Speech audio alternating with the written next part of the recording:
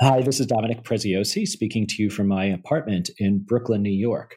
There's been some hopeful reports that we've passed the peak of the coronavirus crisis here and also in other parts of the world and other parts of the country. But of course, that doesn't mean we're entirely out of the woods. Attention is turning to vulnerable populations, particularly those people who are imprisoned. Because of their confined space, they are more likely to be at risk for infection. One of the nation's most outspoken voices about incarceration has been Philadelphia District Attorney Larry Krasner. Our assistant editor, Regina Munch, spoke with Larry Krasner earlier this year about his work to reduce the number of people who are incarcerated and what effect mass incarceration has on communities. We'll be speaking with her in a moment. This is the Commonweal Podcast.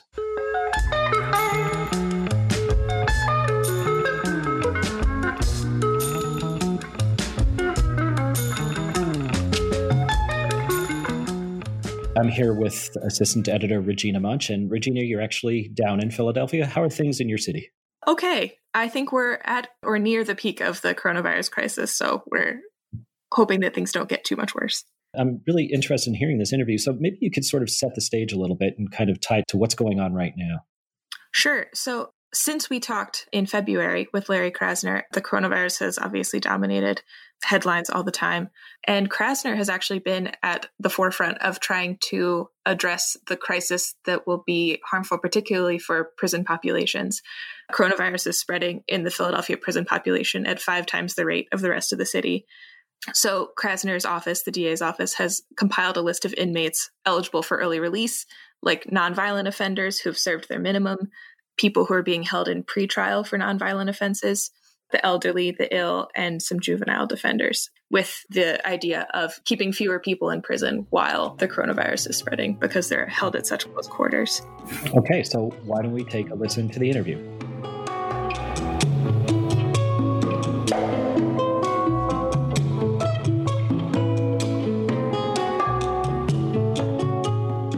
Larry, could you tell me a little bit about your background and how you came to be the District Attorney of Philadelphia? Sure. So it's a little weird. I think the short version is that I am the son of a secular Jewish man and a woman who attended seminary as essentially a Protestant tent evangelist. And having a mother who, had studied Aramaic and had a deep knowledge of the New Testament as well as the Old Testament and other sacred books was eye-opening. It was really a pretty great way to grow up. I was a county public defender for 3 years, a federal defender, meaning I did nothing but federal cases for 2 years, and then I started my own law firm, which I continued with for 25 years. Some of the work I did there was court-appointed. Some of that work was retained, private criminal defense, and some of the work I did was actually civil rights plaintiff civil work. In other words, filing lawsuits against governmental entities for having violated people's civil rights. More specifically, it was frequently lawsuits to hold Philadelphia police officers and the Philadelphia Police Department and the city accountable for corruption, for brutality, for framing innocent people, and things of that sort. So as DA, you actively worked against the, quote, tough on crime policies that prosecutors have been championing for decades. Why did you run explicitly against those sorts of policies? As a very active trial lawyer who was in court 4 to 5 days a week for 30 years, I wasn't just seeing what happened with my cases. I was seeing what happens in a courtroom with all of these other people's cases. And what I saw over those 30 years was kind of a slow motion car crash.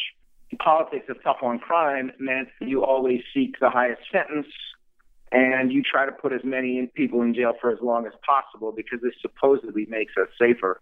That's not what I saw at all. What I saw was that a lot of those policies were causing crime and were derailing young people who often had made mistakes that were no different than the mistakes that are made in more affluent neighborhoods but are not enforced against.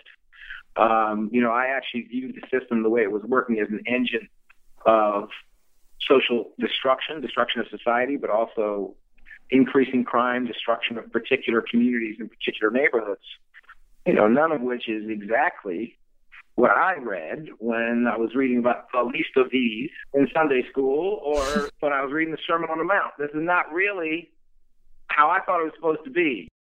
Could you tell me about some specific reforms you've made and that you're working to make? So, I think fundamentally the entire approach is based on a belief in equality, a belief that people should be treated equally, and that power needs to be exercised with restraint, and that the truth is paramount. And when you take those three and mix them together, it brings you to certain inescapable conclusions. It is absolutely essential to get more people out of jail. We have a ridiculously incarcerated society, which is completely at odds with our notions of individual rights and freedom, and incredibly destructive. So, for example, we have come with a variety of policies around sentencing that are against mandatory sentencing, and they're against sentencing guidelines that push judges to sentences that are higher than the sentences those judges would independently select. We have, in our sentencing policies, also taken steps so that our attorneys do not seek incredibly long periods of supervision, by which I mean parole and probation, because the science is quite clear that that's destructive, and that shorter periods of supervision, specifically 3 years and less, are helpful. But when you get past 3 years, in general, it's harmful, and it's more likely to cause crime and put people back into custody than to reduce it.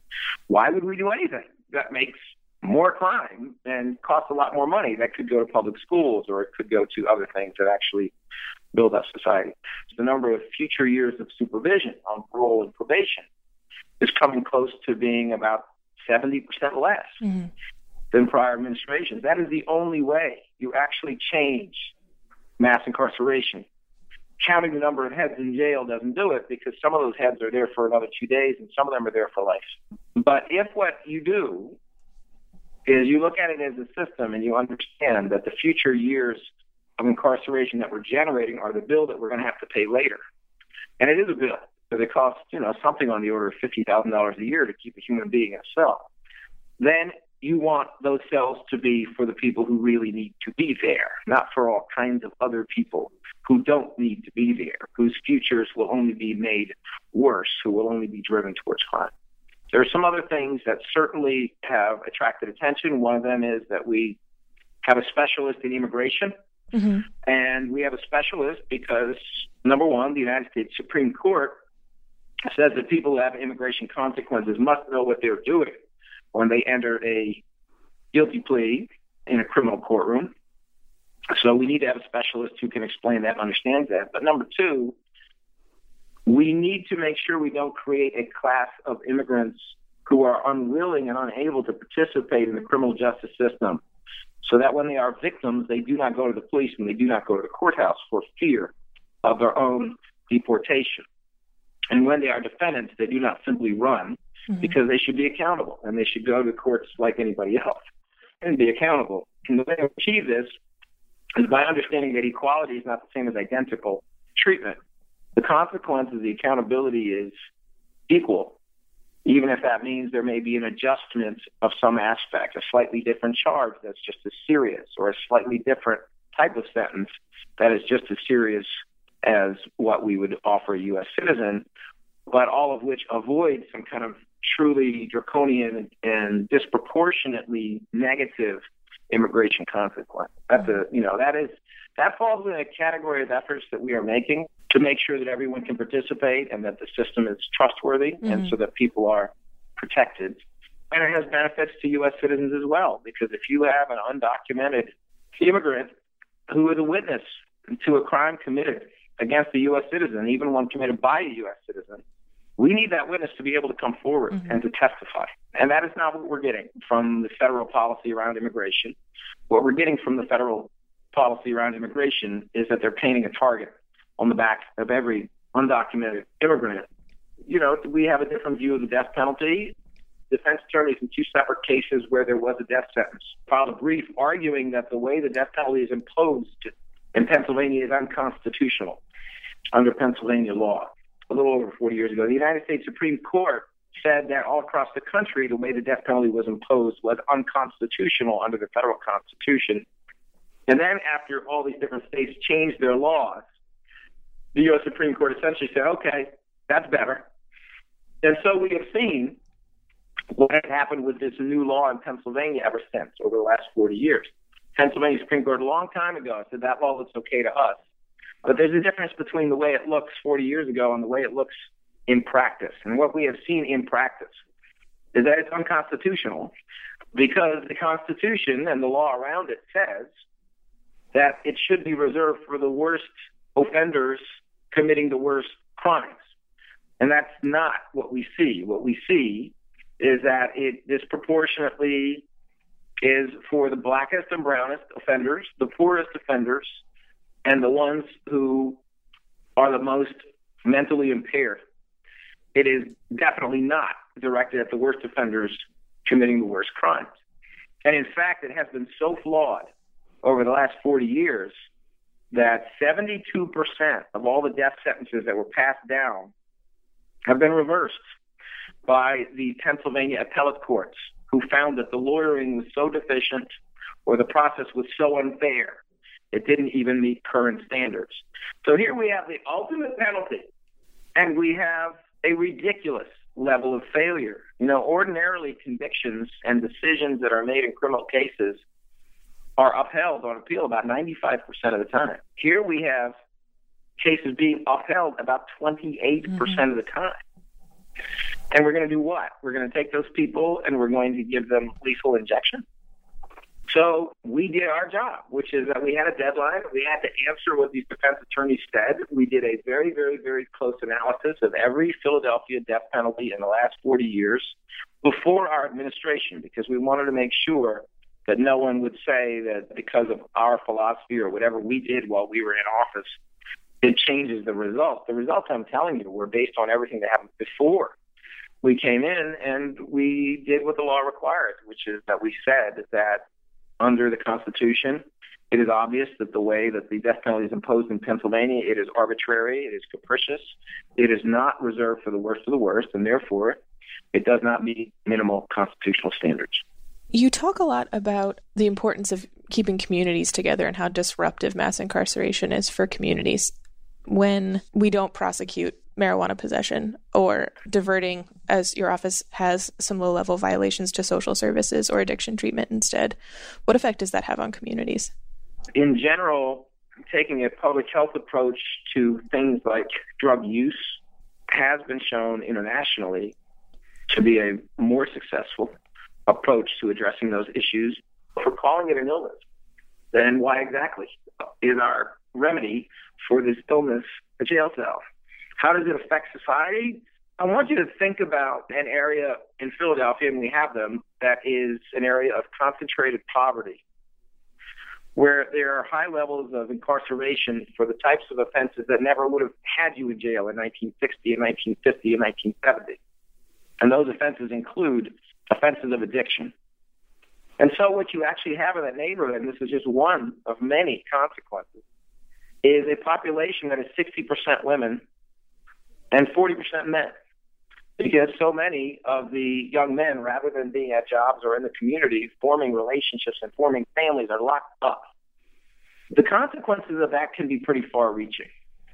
To take whole swaths of young men in certain neighborhoods and make them unable to participate in the economy, to guarantee, because they've obtained a felony conviction very young for something that was nonviolent and not that serious, to make it a certainty that they will be largely unemployable the rest of their lives, means that they can't be the providers that they would have been. One of the people I think is most interesting on this topic is John Pfaff, P-F-A-F-F, who is at Fordham Law School, an economist, wrote a wonderful book called Locked In. And he is now in the process of writing a book. I hope he won't be mad that I said this, but writing a book that's going to take him a few years, in which he talks about all the costs of mass incarceration, not just the money, but its consequences in so many different dimensions. It's big. When you start locking up people for periods of time and breaking their relationships with being able to make an income, with jobs, with family, with friends, with community, when you start to have a lot of young men who don't have role models around, when you start to impede formation of families and people being able to provide for those families, you do a hell of a lot of damage. Underneath a lot of these debates and our national debate about criminal justice seems to be the issue of what justice is. Some people call you, quote, soft on crime as opposed to tough on crime. And their definition seems to be going after bad guys who don't follow the rules. What does justice look like to you, and what is a DA's role in particular in pursuing it? So my sworn oath, and I think it's the oath of pretty much every chief prosecutor in the United States, is to seek justice. Unfortunately, the oath doesn't really break down the specifics of what that means. But I can tell you I thought about it a lot, and I kind of see a few dimensions to it. First of all, it doesn't say seek justice solely for the victim of a crime, be it serious and violent or less serious. It doesn't say seek justice solely for the people in the courtroom. It says to seek justice. Philadelphia is 1.6 million people, which means the vast majority of people whose justice is in the balance in any particular case are not actually involved directly in that particular case. They are out there in society. And they are, for example, little kids in schools who have a class size that is too big, 35 kids. So as we make decisions about what happens in the courtroom, we're making those decisions too. You know, if you drive around Philadelphia, if you did it when I was running for office, and you look, there were for sale signs on public school buildings all over the city of Philadelphia. There was a fire sale going on. And it was going on because, frankly, we have a public school system where only about half of our kids make it through high school. It's a bit of a disaster. That money is somewhere, and I know where it is. It is in taking cases, and there are some cases where it is unnecessary to lock people up and locking people up. And it is in spending all of these resources in the sixth largest city, having what is usually the fourth largest police force. That money means something. And we have to, as an aspect of our justice, be stewards of how that money is used. We've seen this radical increase in incarceration in the last 40 years that is completely out of sorts with what was going on for decades before that. I mean, Pennsylvania has seen an increase of 800% in its jail population without, in my view, perceptible improvement in public safety. So as we start talking about what justice really means, it really means using resources in ways that are geared towards equality. They're geared towards building a beloved society. And that means that you have to use them wisely. Your office has worked with local activists who've been working on these issues for decades. How do you work with local activists, and what have you learned from them? Part of my peculiar history is that when I was in private practice for 25 years, I had kind of a professional hobby of representing protesters and activists who were trying to bring about improvements in society nonviolently through protest, direct action, free speech, and things of that sort. Philadelphia was very intolerant, despite being a place where we have national parks dedicated to freedom and being a place where some pretty important documents like the Constitution were written. It had an ugly history of clamping down on people who simply wanted to be heard. And I felt that it was consistent with my civil rights mission, and also something I really enjoyed, to defend them when they were arrested, which they frequently were, charged with crimes, which they were, and taken to trial in Philadelphia. And therefore, I developed close relationships with a lot of activists in Philadelphia over a very long period of time. These became colleagues, friends, people I valued. And when I made the highly unexpected decision to run for DA, they were there. They were in my corner for the campaign. And they were also there when we were in office. And often they were there in the posture of saying, okay, well, that's nice, but you need to do more. Or we like the fact that we got 4 of our list of demands, but we got 3 more we want right now, right? The relationship shifted, but I think in a way that was very constructive. And I've always viewed my role not so much as being the leader of any movement, but as being a technician for the movement that others lead. Philadelphia's violent crime rate is very high compared to other cities, with, I think, the worst homicide rate of the nation's 10 largest cities. And there's an argument going around now about blaming your policies for these homicides. What do you say to those people who are making that argument? We have a spike in shootings and homicides. Mm-hmm. We have seen significant declines in other important violent crimes like rape. And if you actually look at what happened in the last 2 years, which is the time we have been in office, there was a 4 to 5% decline in violent crime overall the first year, and then there was an increase of about the same percent in the second year, bringing us back to even with where we started. In terms of, and I understand that, that does not solve the problem at all, because the issue with shootings and homicides is tremendously important. But it is also a fact that there has been an increase in homicides for essentially 7 consecutive years, meaning 5 years before we were in office, it was increasing year after year, and it was increasing under an administration that had a very, quote, tough on crime, unquote. I would call it dumb on crime, but a very tough on, quote, tough on crime, unquote, approach. I see no evidence at all that our policies, which for the most part have treated serious crimes, shootings, homicides, as being very serious crimes and as requiring appropriately lengthy sentences of incarceration. So what you're really hearing is not criminological fact. What you're really hearing is politics. Mm-hmm. The same politics that they dropped on Kim Foxx, a progressive DA in Chicago, during her first couple years in office, because they also had an extremely high rate of homicides and shootings going on at that time. But they're quieter now because there have been very significant declines in those numbers the last 2 years, even though she's a progressive and she's been in office longer now than when she was in office when, Donald Trump was yelling and screaming and talking about sending in the National Guard. Chicago did some things right, like drop $75 million into community-based organizations to get at the cause of the violence, and a few other things that have turned out to be successful. It is my expectation that this 7-year increase in homicides and in shootings will reduce at some point, but we are up against it in a way that even Chicago is not, because we are the poorest of the 10 largest cities, have been for a very long time, and we have a historical, decades-long higher level of violent crime than other cities, due in large part to that poverty and to the failure of a safety net. We have a saying around here, and I'm going to stick with it because I believe it, which is that poverty equals bullets. And I believe that's true. There are things that we can do at the level of enforcement, and there are certainly things that we can do in the short term, but the long-term solutions in the city of Philadelphia have been ignored for decades, and they are solutions about going after poverty, about addressing failures in public education, about dealing with entrenched racism that has given us our segregated neighborhoods and areas of concentrated poverty. You brought up President Trump. Both President Trump and Attorney General Bill Barr have criticized your policies publicly. How do you see local city politics in relation to our national debates?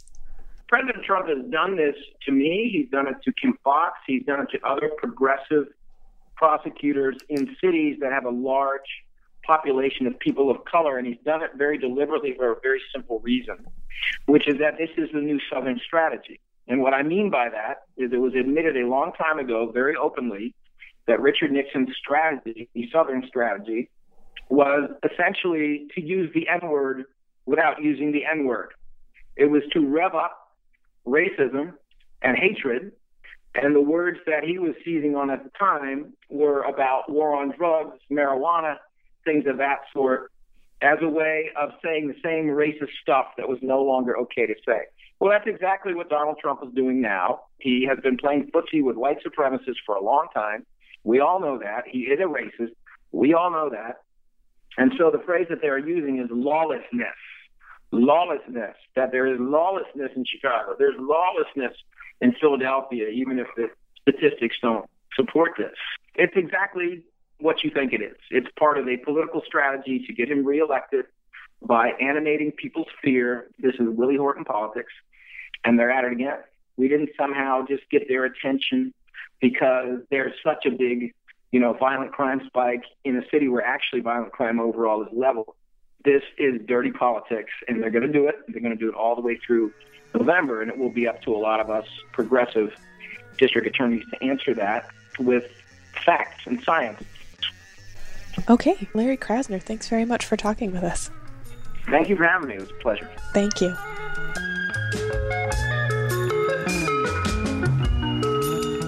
The Commonweal podcast is produced by assistant editor Griffin Olenek and the Commonweal staff, in partnership with Sandberg Media. Wally Boudway composed the music, and David Dalt did the editing. For the Commonweal podcast, this is Dominic Preziosi.